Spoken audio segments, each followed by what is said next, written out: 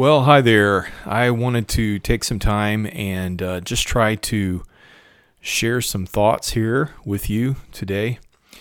And it's a brand new year, and I've gone through this process of setting goals now for probably a couple years now, that I've been more intentional about setting some annual goals, and wanted to talk a little bit about that. And we're gonna jump into that in a minute. Some specifics on how to set goals that you actually mean to achieve. Michael Hyatt says to accomplish our goals, we must distill our dreams into daily actions, and I found that's really true. And trying to make that happen on a daily basis is really where the battle is won or lost. This last Tuesday was kind of the end of the holiday season for us. We dropped off our oldest daughter at the airport, and she made her way back to Hope Sound, Florida, where she's starting her second semester there. And, there were a lot of emotions. Obviously, this Christmas season's been a little different for us, with Rebecca having surgery, removing her spleen in early December, and then there was a period of quarantine after we had some COVID exposure. So our month was just really different than most years. And we didn't get that Christmas card out that we had planned on doing, and there were a lot of other things that just went undone. But we really had a beautiful, reflective Advent season, and as I dropped Kaylin off at the airport and drove away, it was kind of bittersweet. We treasured every single moment of our time together, and thank God for it. And while we shed some tears of grief at parting again, there were some things that God's teaching us. God's been at work in our family, teaching us to rely on Him. And, as we waited at every stage of Kaylin's journey to hear if she had made it through security, and had she made her connecting flight in Atlanta, or had she made it to her destination yet, the thing that hit me was I was absolutely helpless to assist her. There was nothing I could do. She was in God's hands. And I had a similar feeling as we were waiting for Rebecca to get out of her spleen surgery and to start that process of recovery. We were just completely helpless. There was nothing at that moment that we could do. We were in God's hands. Her life was in God's hands. And so much of life right now especially just seems completely out of control. And we make plans. We have goals, we have responsibilities, but have to realize that the Lord is sovereign. And there are times when all we can do is just trust Him. It was 20 years ago in March that our family started in full-time ministry. It doesn't even seem possible that it's been that long, but it is already 20 years in for us. And I haven't figured it all out for sure. There's a lot that I'm still learning day by day. But one of the things that I'm learning is this balance between planning for the future, doing our best to put a plan in place. Somebody said if you fail to plan, you plan to fail. And it's really true. You have to start by having a plan. And then, as someone else said, make it subject to smash. You realize that even the best laid plan is not going to be executed the way you think it will, because there are things that happen that you can't control, and that's okay. And so resting in the fact that we do serve a sovereign God, He knows what He's doing, it's going to be okay, and yet at the same time planning for the future and distilling our dreams, as Michael Hyatt put it, into daily action. There's a fine balance there. Jesus said, "Take no thought for tomorrow. Every day has enough trouble of its own." And so there's a sense in which we just live day to day, and at the same time, if you just wander through life with no goal, how are you going to know that you got where you're really going? You've got to have a sense of direction and of a goal. So I set a few goals this year, and I started actually before the end of the year, writing down on kind of 5x7 note cards the big picture of what I'd like to see accomplished in the various areas of my life, and try to put those down as clearly as possible. So again, I want to lose weight next year is not a goal, because it doesn't really have any action attached to it. What you've got to figure out is what is going to help you get to that place. And so for me, my goal is to work out 1 hour 3 times a week, and to listen to a book while I do it, so that I'm not just wasting my time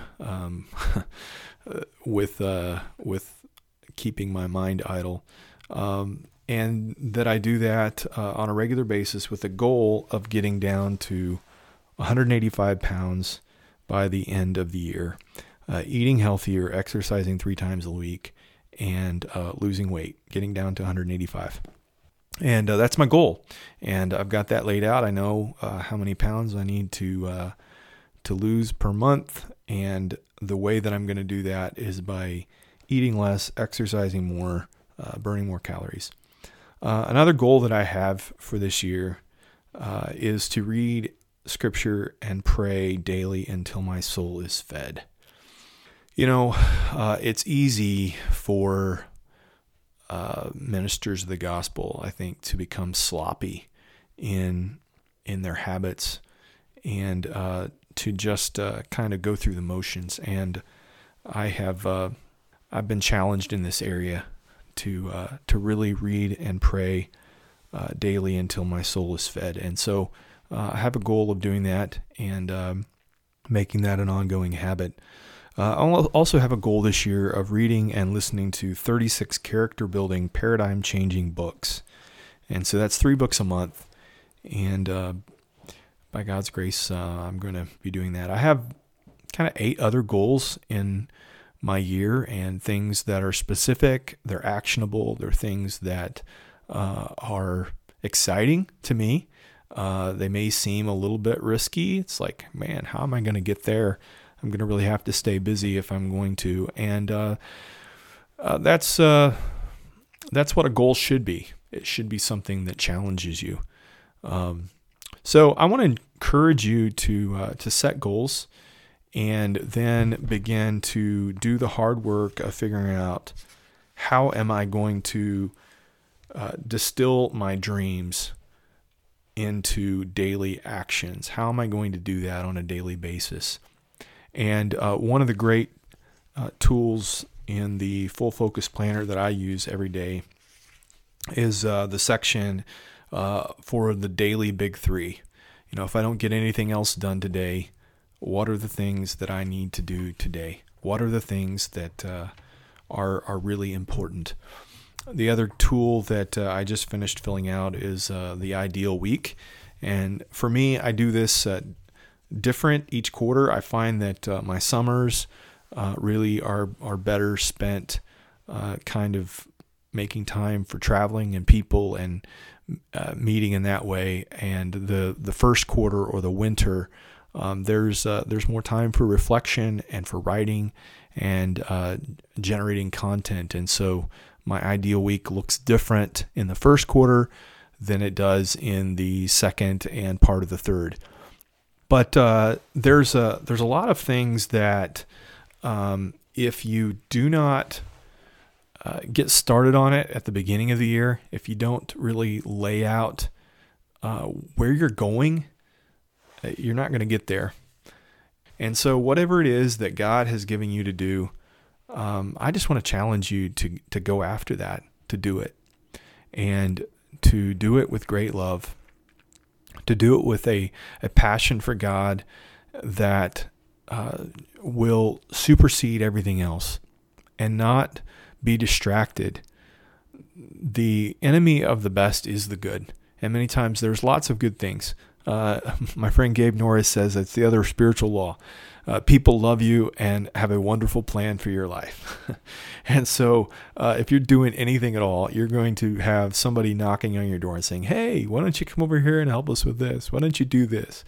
And so instead of accomplishing your goals, you're going to just end up accomplishing other people's goals or helping them accomplish their goals. That's the way it works, is if you don't have a plan, you are going to end up being subject to somebody else's plan. And so what I love about creating goals and creating my own ideal week and creating a daily big three and a weekly big three is that it really helps me to refocus and be able to say no with more intentionality, to be able to say when the phone rings and there's somebody that has a wonderful opportunity. Sure, it's great for somebody. To be able to say no and to know why. Because every yes really is a no, and every no is also a yes. When you say yes to something, you're saying no to other things. God has made us all differently, and because we are so incredibly different and have different gifts and abilities and things that just make our dashboard light up, when we find that place where what we're really passionate about also meets what we're really good at, there's some really great things that can happen there. And so I just want to encourage you to really, if you haven't yet set goals for this year, I want to encourage you to do that and give some thought. What are the things that you would like to see accomplished this year? And things that are actionable, things that are measurable, something that you can actually do something about, and then work your way towards that and see how God can help you to accomplish things that He wants you to accomplish and that you need to accomplish in 2022. Well, those are just a few thoughts that I wanted to share with you. Thanks so much for listening, and if it's a help to you at all, I'd love to hear from you. I just consider this kind of a conversation. I know it's one way because you're only hearing me, but I would love to hear from you. And feel free to message me. ericheimlich@gmail.com is my email address. Thanks so much. Have a great day.